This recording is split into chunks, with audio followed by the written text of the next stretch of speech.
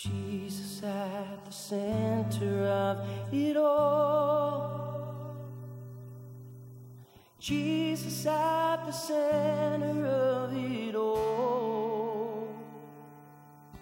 From beginning to the end, it will always be, it's always been you, Jesus.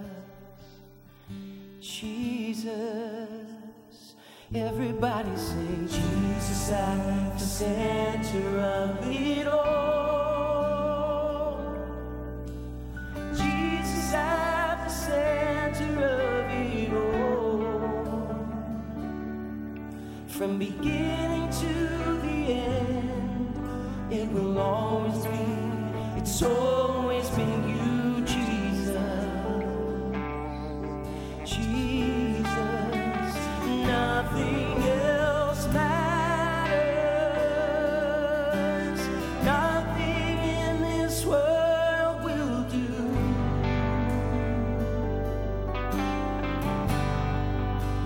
Jesus, you're the center. Everything revolves around you. Jesus, you at the center of it all.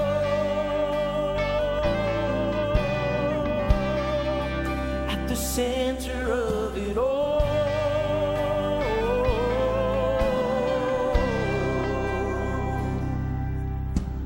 Jesus, be the center of my life.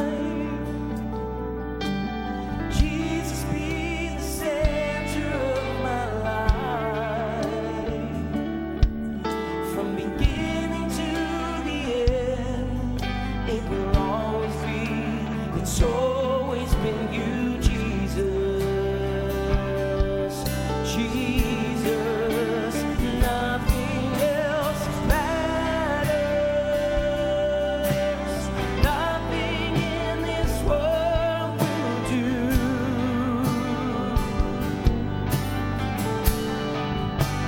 Jesus, you're the center.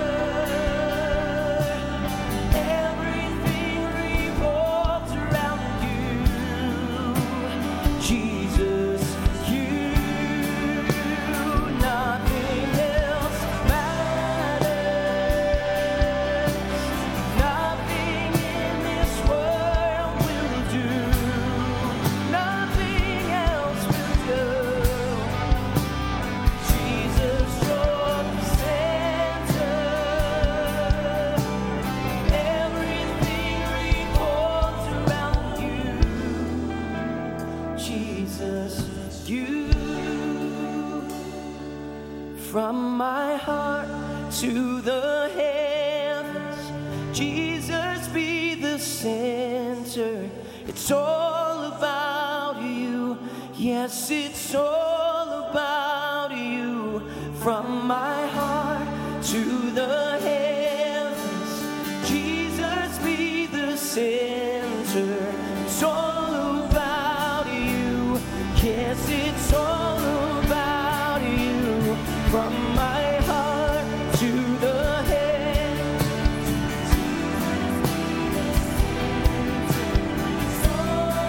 it's all about you, Jesus. From my heart to the heavens, Jesus, be the center. It's all about you. Yes, it's all about you.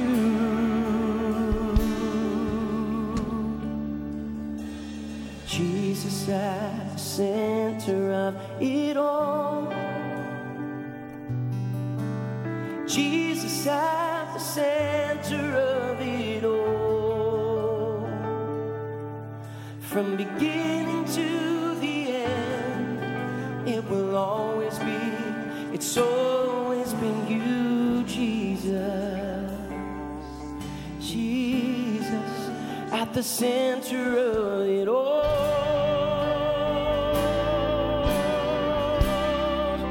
At the center of it all. Jesus at the center of it all.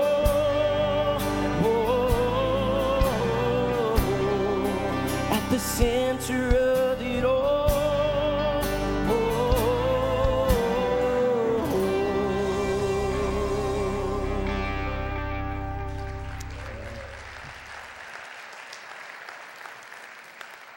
Amen. Can we pray this morning? Father, we thank you for your presence that's here today. God, I believe that you're already speaking to people this morning. Some very specific things during this time of worship. Lord, you've promised that you would inhabit our praise. And this morning as we've gathered to praise you, to worship you, and to honor you, Father, we ask that you would change our hearts, that you would do something inside of us that makes its way to the outside of us. Be the very center of our lives. God, today we ask that you would come and dwell inside of us. Change us, Father.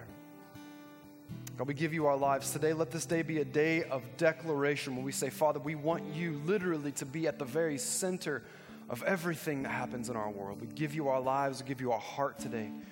Do what only you can do in us, for us, and through us. In Jesus' name, amen. Amen. Hey, can we thank our worship team this morning?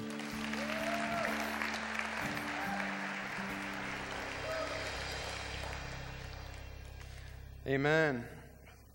Well, I just have to say before we start with the message this morning, I asked Pastor Aaron and the worship team if they would do that song specifically because I felt like so strongly that it just tied into the message that I want to bring to you today. But I just want to say I really believe that God's kind of doing something prophetic this morning. And the reason why I use those words, and I don't want to throw that word around loosely, I mean it very, very intentionally. I was just standing down here in worship this morning, and there was just a word that was like a word that was everything this morning. It was that word rest. I don't know what it was, but as I just worshiped God this morning, I just felt like I got a breath of fresh air. And it's not an emotional thing. It's not like a chills up and down your spine kind of thing. It was just a sense of God saying, rest. Rest. I'll tell you what, a lot of us go through life, especially us Christians, we go through life beating ourselves up for our shortcomings. And God says, I've already paid the price for your shortcomings. And when Pastor Aaron was doing transition this morning and he went to Matthew chapter 11 and talked about, come to me, you who weary are heavy laden, I will give you rest. There it was. And I believe that word, the word rest, is for some people this morning. I don't know who you are. I don't know where you're at. It might just be a handful of you. But I believe that was very, very intentional and that God's speaking to some people this morning. So can we just praise God real quick for his word? Can we thank him for speaking to his people this morning? Amen. Hey, if you have your Bibles, would you join me this morning in Proverbs chapter 4? Proverbs 4. We just sang that song, Jesus at the Center.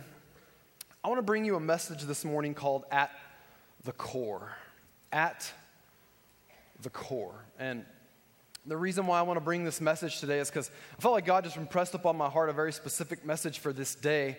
And we're going to look at Proverbs chapter 4 in just a second here, but there's a quote that I referred to in 2016. There was a message I did last year, and I can't even remember which one it was, but there's a great quote that I love. It was from Dietrich Bonhoeffer, and many of you might not know who that is, but Dietrich Bonhoeffer was this man who really was a follower of Christ who lived in Germany in the early part of the 20th century, and he stood up against the Nazi regime that was killing Jews, and he stood up for his faith. He said, this isn't right, this regime is wrong. And by standing in his faith, he actually died a martyr by standing up to Hitler and the Nazis in those days. And he had this observation of what was happening around him. He said these words. He said, the heart of the human problem is the problem of the human heart.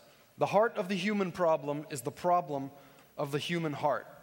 And I say that this morning because I think that one of the things that we must all be able to relate to and understand is that at the heart of most of the problems that you and I will deal with is the problem of the heart. If you look at most of the problems that we deal with in the world today, the heart of the problem is the problem of the human heart. I believe that's what Bonhoeffer was really trying to say.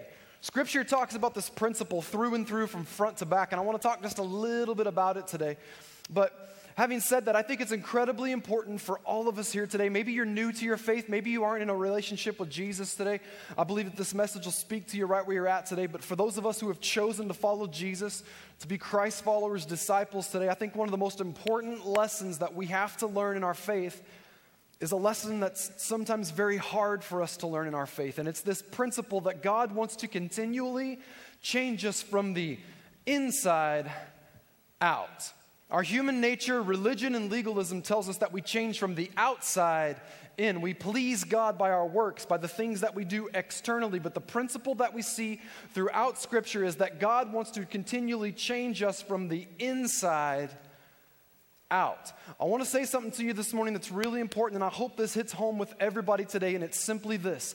God is more interested in your internal transformation than He is your behavioral modification. Say this one more time because some people really need to say amen to this one, okay? God is more interested in your internal transformation than He is your behavior modification. That's good news for us today because it tells us that religion and legalism is not the answer to a right-standing relationship with God. Is everybody with me so far?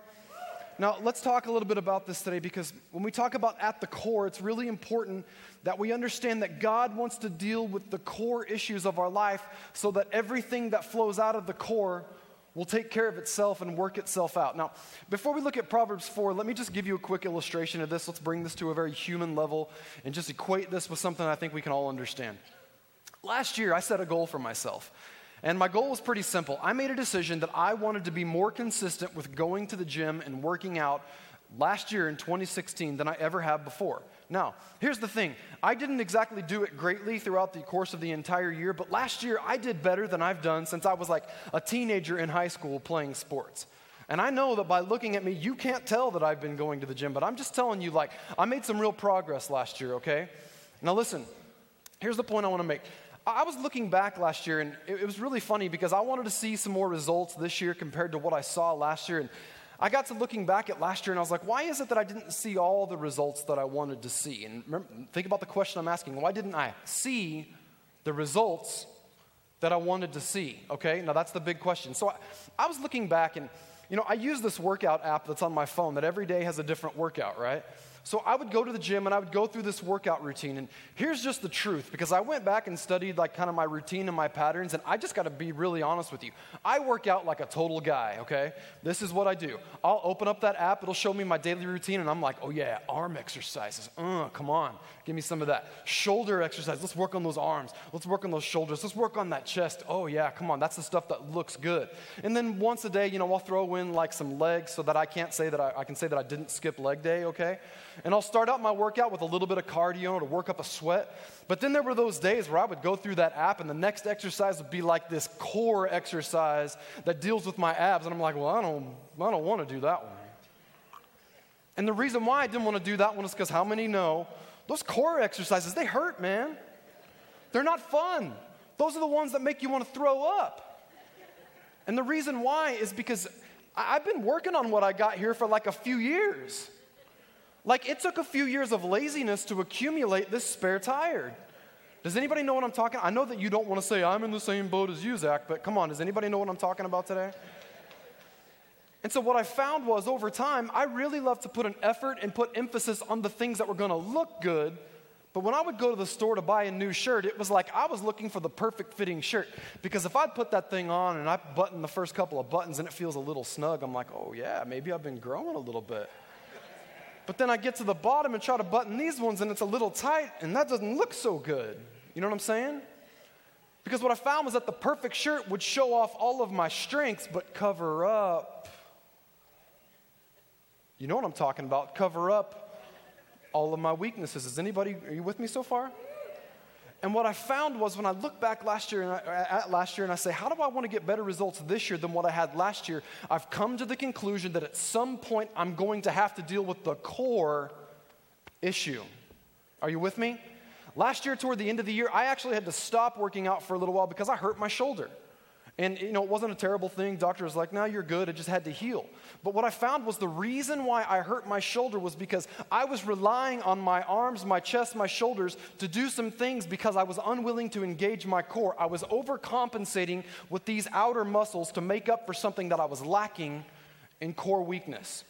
Does that not sound like our Christianity sometimes? We put on the show of the things that look strong to cover up the reality of the things that are weak. You know what that's called? It's called external Christianity, where everything is about the outside. It's all about what you see. It's all about what I do that pleases God. And it never gets down to the heart of the problem, which is the core problem, the problem Of the heart. Everybody still with me so far? Okay, so let's move forward and look at this. Now, we're not going to stay on the scripture for very long in Proverbs 4, but if you've been walking with God for a while, if you've been a part of the bridge for a while, you know that we like to refer to this passage of scripture. If you're new to your faith, circle this, okay? Remember this, note it somewhere, put it in your phone, whatever. This is what Proverbs chapter 4 says. This is Solomon writing, the wisest man who lived up until the time of Christ. Proverbs 4, verse 23, keep your heart with all diligence. Other translations say, guard your heart with all vigilance. Be willing to fight for your heart. For out of it spring, or out of it flow, the issues of life. I love to ask this question. How many people know what it's like to have issues?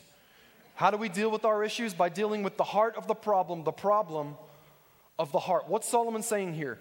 Guard your heart. Be vigilant. Be willing to fight for the condition of your heart. Your heart is all too important because out of it spring the issues of life. Have you ever noticed that when it comes to the issues of our life, we can easily identify our external, outer issues? And how do we go about trying to fix them? Through external works. When what he's saying right here is, if we can deal with the heart of the problem, which is the problem of the heart, we'll find that our heart's in the right condition, and out of it, issues, the correct things will begin to flow, and the bad things will start to pass away. Why? Because we've dealt with the heart of the problem of the heart.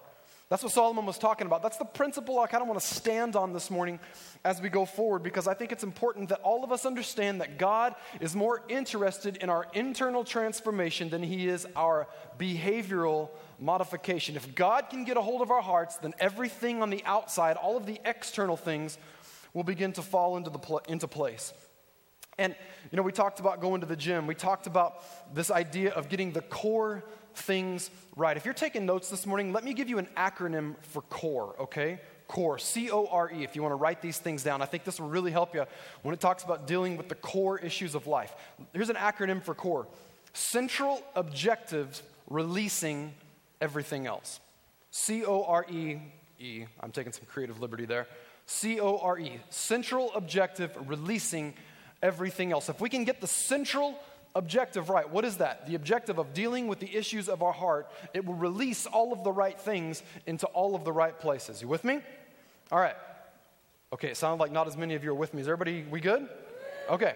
Now, let's move on because I want to illustrate this to you from Scripture. I want to take you to specific places and then kind of tie this thing up, put a bow on it at the end, okay? This is the story of David. When we look at King David, there are so many different facets to David's life. But we get an introduction to David in 1 Samuel chapter 16. So if you got your Bible, go there with me real quick. And as you're turning there, I want to give you a little bit of a background, okay? 1 Samuel 16, we see that there's the prophet Samuel.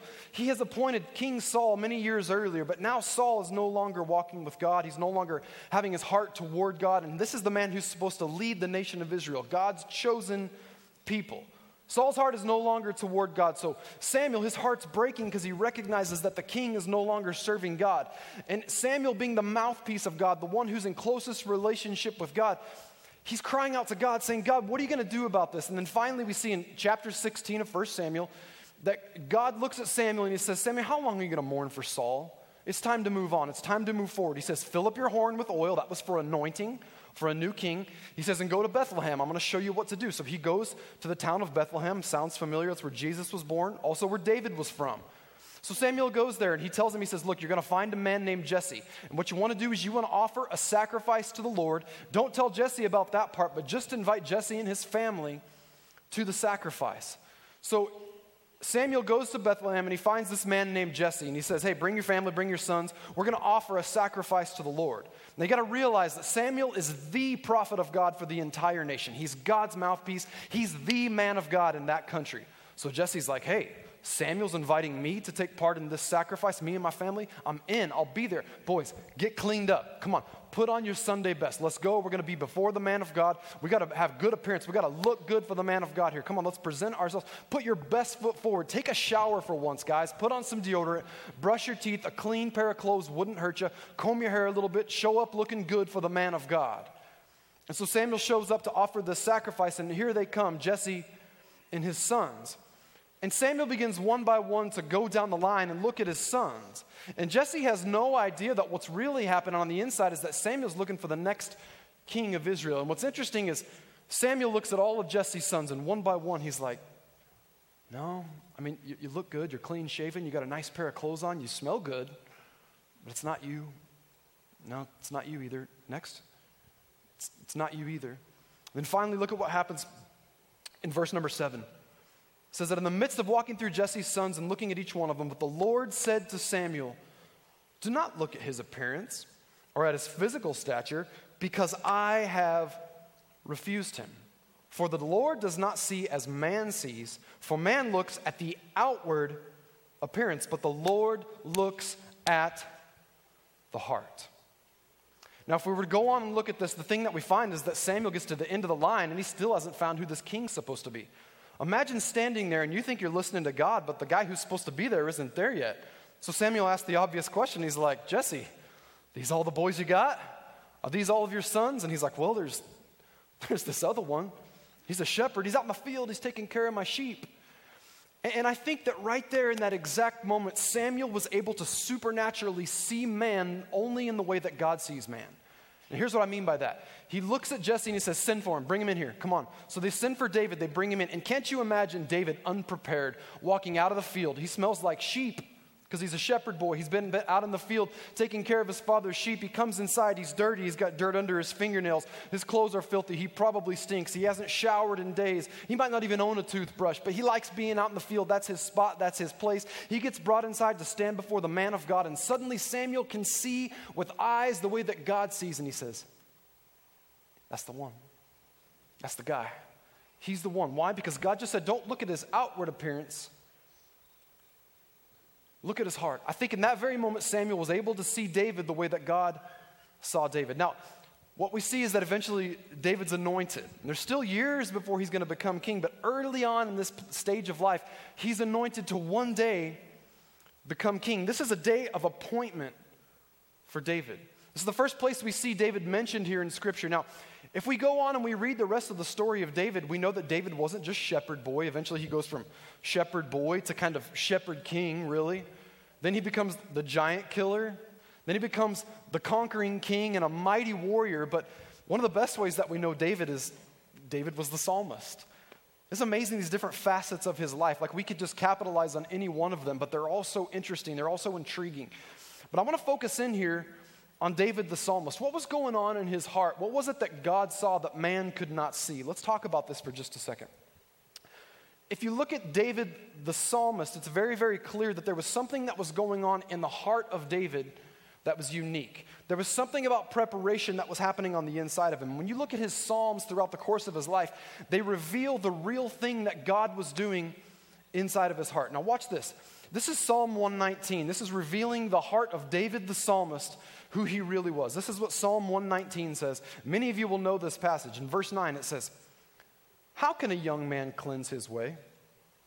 By taking heed according to your word. Notice verse 10. With my whole heart I have sought you. Oh, let me not wander from your commandments. Your word I have hidden in my heart, that I might not sin against you. Blessed are you, O Lord. Teach me your statutes. I love the question that David asks at the beginning of that passage there in Psalm 119. He asked the question, how can a young man cleanse his way? I like the way the NIV says it. NIV says, how can a young man stay on the path of purity? That's the question that he asks. And man, I'll tell you, as a pastor, if I had $1 for every young man that's ever asked me that question, hey, as a young man, and this doesn't just apply to young men, this applies to men and women of all ages, throughout the course of my life, how can I stay on the path of purity? How can my life be pure before the Lord? David answers the question immediately. Look at what it says there again in verse 10. It says, with my whole heart I have sought after you. He's not just saying in my actions, not just in my deeds, not just in my words, but with my heart I have sought after you. Why? Because David understood, if I can deal with the heart of the problem of my heart, if I can get my heart right, then I know that my actions, my deeds, my thoughts, everything else will flow out of the right standing condition of my heart. But then look what he goes on to say next. Verse 11.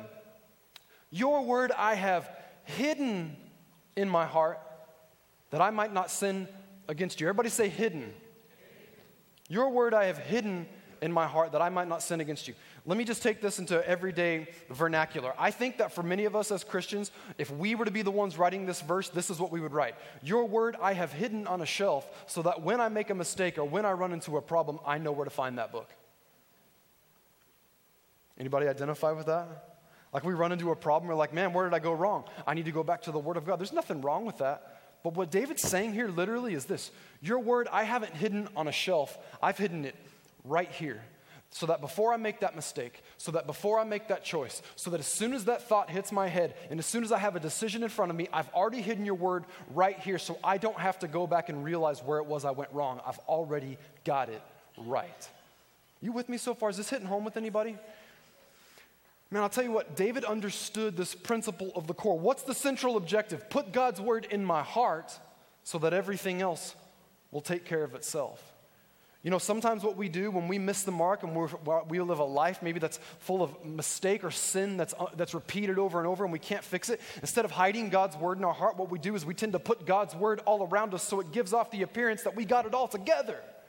David's like, I don't even have to do that. I've just hidden that thing right here so that when I come into contact with this next decision that's in front of me, I've already made the decision. It's already decided. I'm not going to go that way. God's word is hidden here. He's telling me to go this way.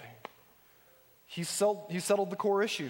He's dealt with the problem of the human heart. Now, of course, we know the rest of the story with David, or those of you who know it, we know that David made mistakes. There's times where he missed the mark. And it's interesting if you go back and you read that over and over and you look at it over and over again, David had to always go back and say, okay, God, I choose to put you right back here again. You know, there's a song that was written many years ago that quoted the Psalm of David that said, create in me a clean heart, O God, and renew a right spirit within me. And later on in that verse, it goes on and it says, take not your Holy Spirit from me. I think one of the things that David understood is that if I don't continue to put this word here, hide it here over and over, day in and day out, make a habit of it, make a lifestyle of it, then it's very easy for me to get to a place where I find myself sidetracked because it's no longer the word of God that's being hidden in my heart. Now suddenly I'm choosing my own way. I'm choosing my own path. Daily, I have to make a decision to put your word here, God, to make sure that the core issues are settled so that everything else falls into place. He had to deal with the core issues, and he talks about right there how it was that he did it. Now, I want to go on and I want to show you another example of this because we talked about David, the psalmist, the conquering king, the giant killer, but what did Jesus have to say about this? I want to show you two other places where Jesus talked about this exact issue, actually, okay?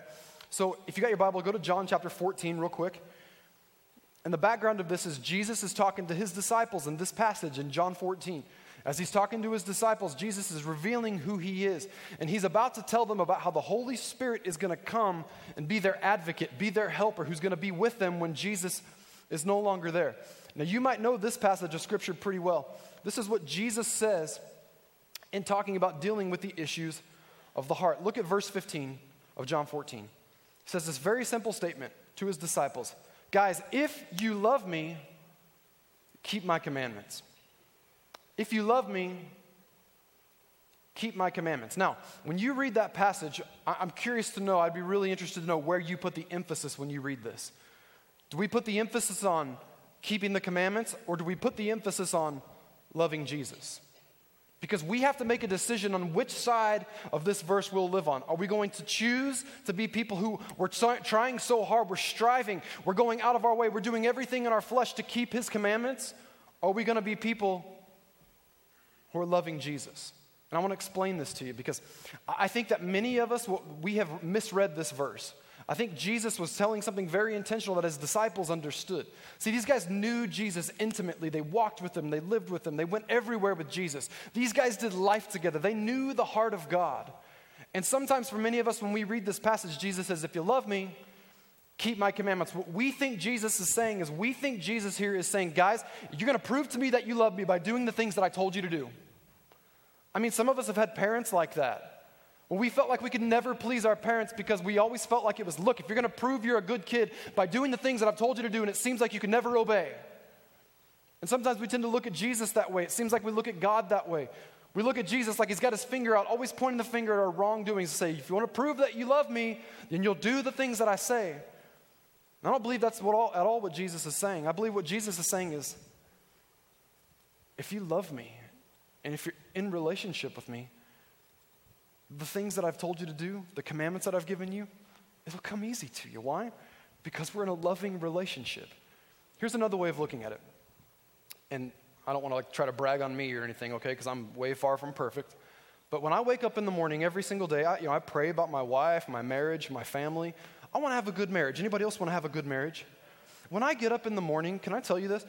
My thought is not today, I have to choose to be faithful to my wife.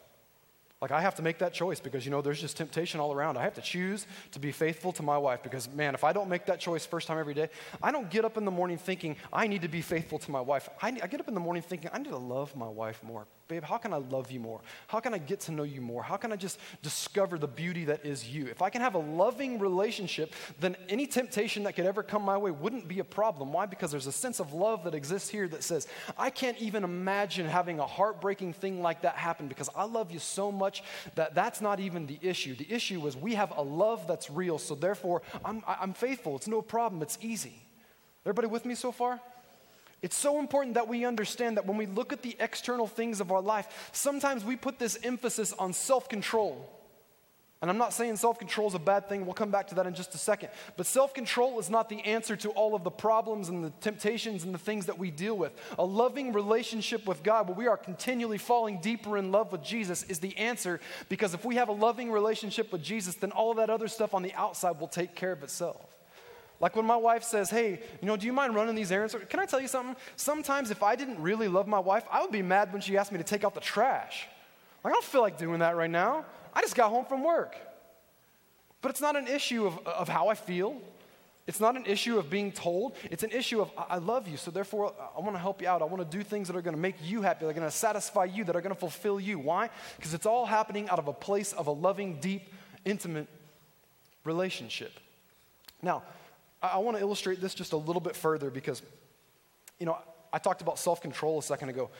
Let's take the issue of temptation here for just a bit, okay? Temptation, every one of us faces temptation. And we talked about, being faithful in marriage and to your spouse and all that. Every single one of us, not just in that area, but in other areas of our life, we all face temptation. And not only that, each and every one of us, we know what it's like to fail during times of temptation. Anybody else out there? Hey, sometimes I don't pass the test. It's amazing how when it comes to temptation, the thing that we try to do so often is we come back to this place where we make it about our fleshly works. And we say, well, I just got to have more self-control. And when I find myself in that moment of temptation, what am I going to do? I'm going to stop and I'm going to say self-control, self-control, self-control. Don't do wrong, don't do wrong, don't do wrong. Self-control, self-control. And then you turn around and the decision's already been made and immediately you fail the test again. Why? Because self-control isn't always necessarily the issue. And so many of us, we get beat up over this all the time. And the reason why we continually fail and don't pass that test is because we haven't solved the problem of the heart. We haven't gotten to the heart of the problem. Watch this. This is Galatians chapter 5. Most of you people who are following Jesus, you know this passage of Scripture. This is what the Apostle Paul wrote in Galatians 5, verse 22. But the fruit of the Spirit is love, joy, peace, long-suffering or patience, kindness, goodness, faithfulness, gentleness, and oh yeah, come on, you're out there, right? Self-control. What is this saying? It's saying that self-control is a fruit of the Holy Spirit who's already at work inside of me. In other words, self-control is not this thing of Christian discipline where I'm continually telling myself, and I can just get those words over and over in my head and memorize it so that way I can pass the test. No. Self-control externally is a byproduct of the Holy Spirit being at work inside of me internally. And so if there's issues, if there's challenges, if there's temptation that I'm dealing with in my life, the problem is not, or the answer is not self-control in the works of the flesh. The answer to that problem is having a deeper, more loving relationship with God where the Holy Spirit is empowering me so that way self-control becomes a byproduct of that loving relationship. Man, I hope this is hitting home with you today because I really feel like God wants to show us today that it's not about religion and trying to please Him with our external works. It's about an internal transformation that gets everything externally going in the right direction. Now, I want to stay here for just one more minute because I feel like it's really important to say this, okay? I heard a pastor, one of my favorite Bible teachers, he told this funny story. There was this guy that walked into a pet store one day, right? And so he goes into this pet store, he gets to the back of the store, and as he's looking at all the different pets in the store, there's this huge bird cage, and there's a parrot inside that bird cage. And the parrot's one of those talking parrots, so a lot of people like to come into the store to, see that parrot. And this guy doesn't know anything about the parrot, and he walks by the cage, and the parrot looks at him and says, "Hey." And he goes, "What?" And he goes, "Man, you're the ugliest human being I've ever seen in my life." Guy gets all mad, and he goes up to the pet store owner. He's like, "Hey, you know what your bird just said to me, man? He said I'm the ugliest human being I've ever seen in my life." And so the guy leaves the store, and he's all upset. And the pet store owner goes back there, and he opens up that bird cage, and he smacks the bird around a little bit. He plucks out a couple of feathers to punish him. Closes the cage and moves on. A few days later, the same guy walks into the pet store. And that pet store owner, he told that bird, "Hey, don't do that again. I'm trying to run a business here. You're messing with my customers, running them out of my store." A few days later, same dude walks back into the pet store. He goes by that bird cage. And that parrot looks at him and is like, "Hey." And he goes, "What?" And he says, "You know what?"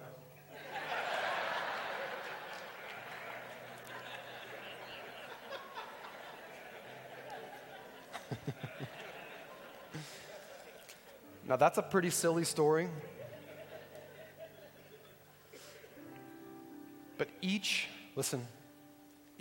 and every one of us knows what it's like to fail in times of temptation.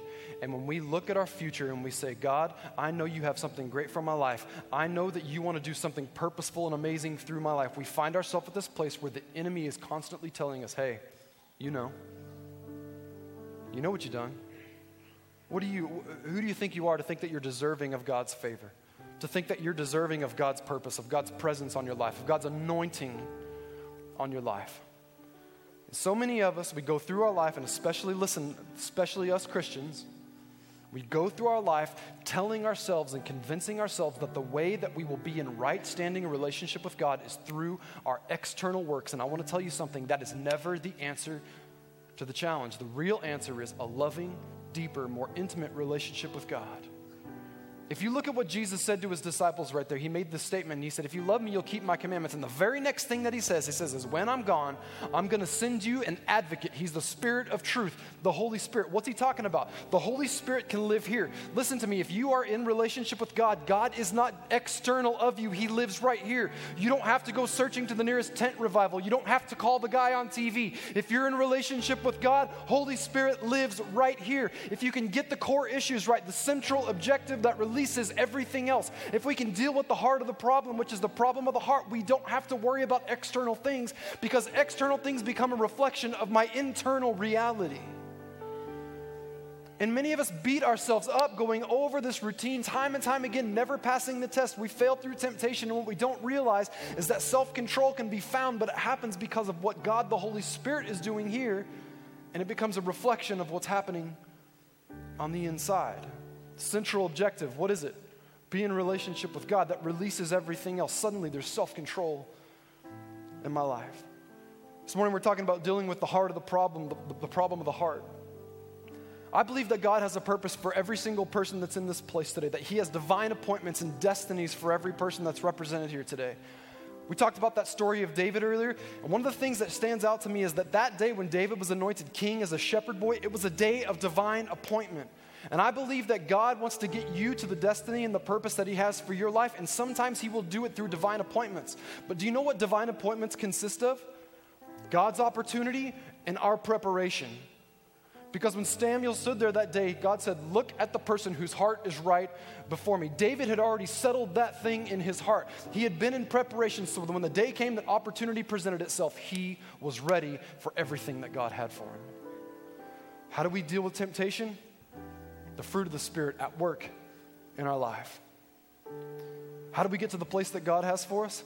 We make sure that we are continually in preparation, dealing with the core issue of the heart, so that when God brings that opportunity, we've been in preparation. We're ready to meet the challenge and step into our full potential purpose and destiny. Very last thing this morning, I'm almost out of time. I'll read this to you very quickly. Jesus said these words. Luke 6, verse 43, you don't have to turn there, but he said, "For a good tree does not bear bad fruit." In other words, it's a good tree, it can't bear bad fruit, nor does a bad tree bear good fruit. For every tree is known by its fruit. For men do not gather figs from thorns, nor do they gather grapes from a bramble bush. A good man out of the good treasure of his heart brings forth good, and an evil man out of the evil treasure of his heart brings forth evil. And then these famous words that Jesus speaks, for out of the abundance of the heart, his mouth speaks. What is abundance? It's when we have more than enough of something. Jesus is saying that the words of our mouth are always a reflection of the abundance, the overflow of what's happening in our heart. If you were to read that in the NIV, this is what it says. For the mouth speaks what the heart is full of. Now, I know this might be a little weird to say in church, but you ever looked at somebody and said, well, hey, that guy's full of it? Oftentimes, the things that come out of our mouth are a reflection of the overflow and the abundance of what's happening in our heart. I know most of us are probably thinking of that in the context of bad things, evil things. But can I tell you something? That in every single area of our life, this is what God wants to do. He wants us to get the core issues right. He wants us to deal with the heart of the problem, which is the problem of the heart.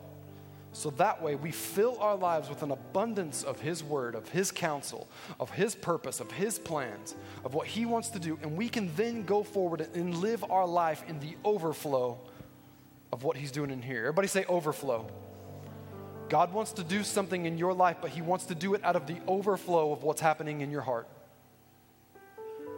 We need to learn to live in the overflow of what God is doing here. The external things become the overflow of what God's doing internally. I'll say this to you one more time today because I think it's so incredibly important. God is more interested in your internal transformation than he is your behavioral modification. And somebody needs to hear that today because you've been beating yourself up, but today can become a day of rest, that word earlier, because we've settled the core issues. And God, I know that you have my heart, the central objective that releases everything else. Let's pray. Father, I thank you for your people that are here today. It doesn't matter how long we're walking with you. We will always, daily, every hour, every moment of our lives have to deal with the issues of our heart. Out of it flows everything else. God, I pray that you would strengthen people who have been following you, that we would be encouraged to hide your word deep inside of us, that we might not sin against you, but not only that, that the decisions would be made before we ever encounter the problem. That you would strengthen us, Father, that we would step into our purpose, we would be in preparation, so that when that time of opportunity comes, we will be ready, our heart will be set, the core issues will be settled. And with every head bowed and with every eye closed, we talk about settling core issues. For all of us, that starts walking into a relationship with God by making Jesus our Lord and our Savior. If you're here today and you've never made that decision before, I want to tell you that the best decision that you could ever make in your life is to choose to walk with God by saying yes to Jesus, asking him to come and be your Savior and to become the Lord of your life. He'll lead you into the very best things that God has for you, but he'll start by saving you, by cleansing you of all of your sin. The Bible tells us that all of us have sinned. We've come short of God's perfection. That's why we need salvation. So God sent Jesus, the perfect sacrifice, to take our place on a cross.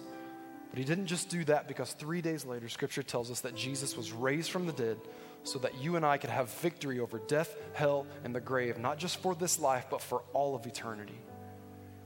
If you're here today and you've never settled that core issue, the issue of the heart, if you've never come into relationship with Jesus, I want to pray a prayer and invite you to step into relationship. It's not anything that's special about my words. It's about your commitment and your decision and your heart, and then confessing it with your mouth.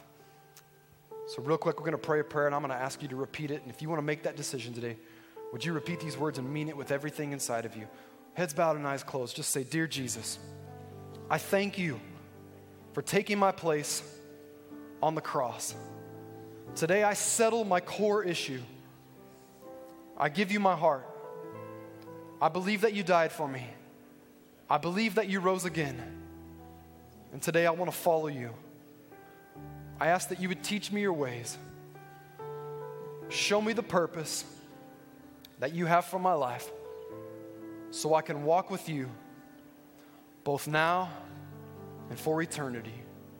In Jesus' name, amen. Amen.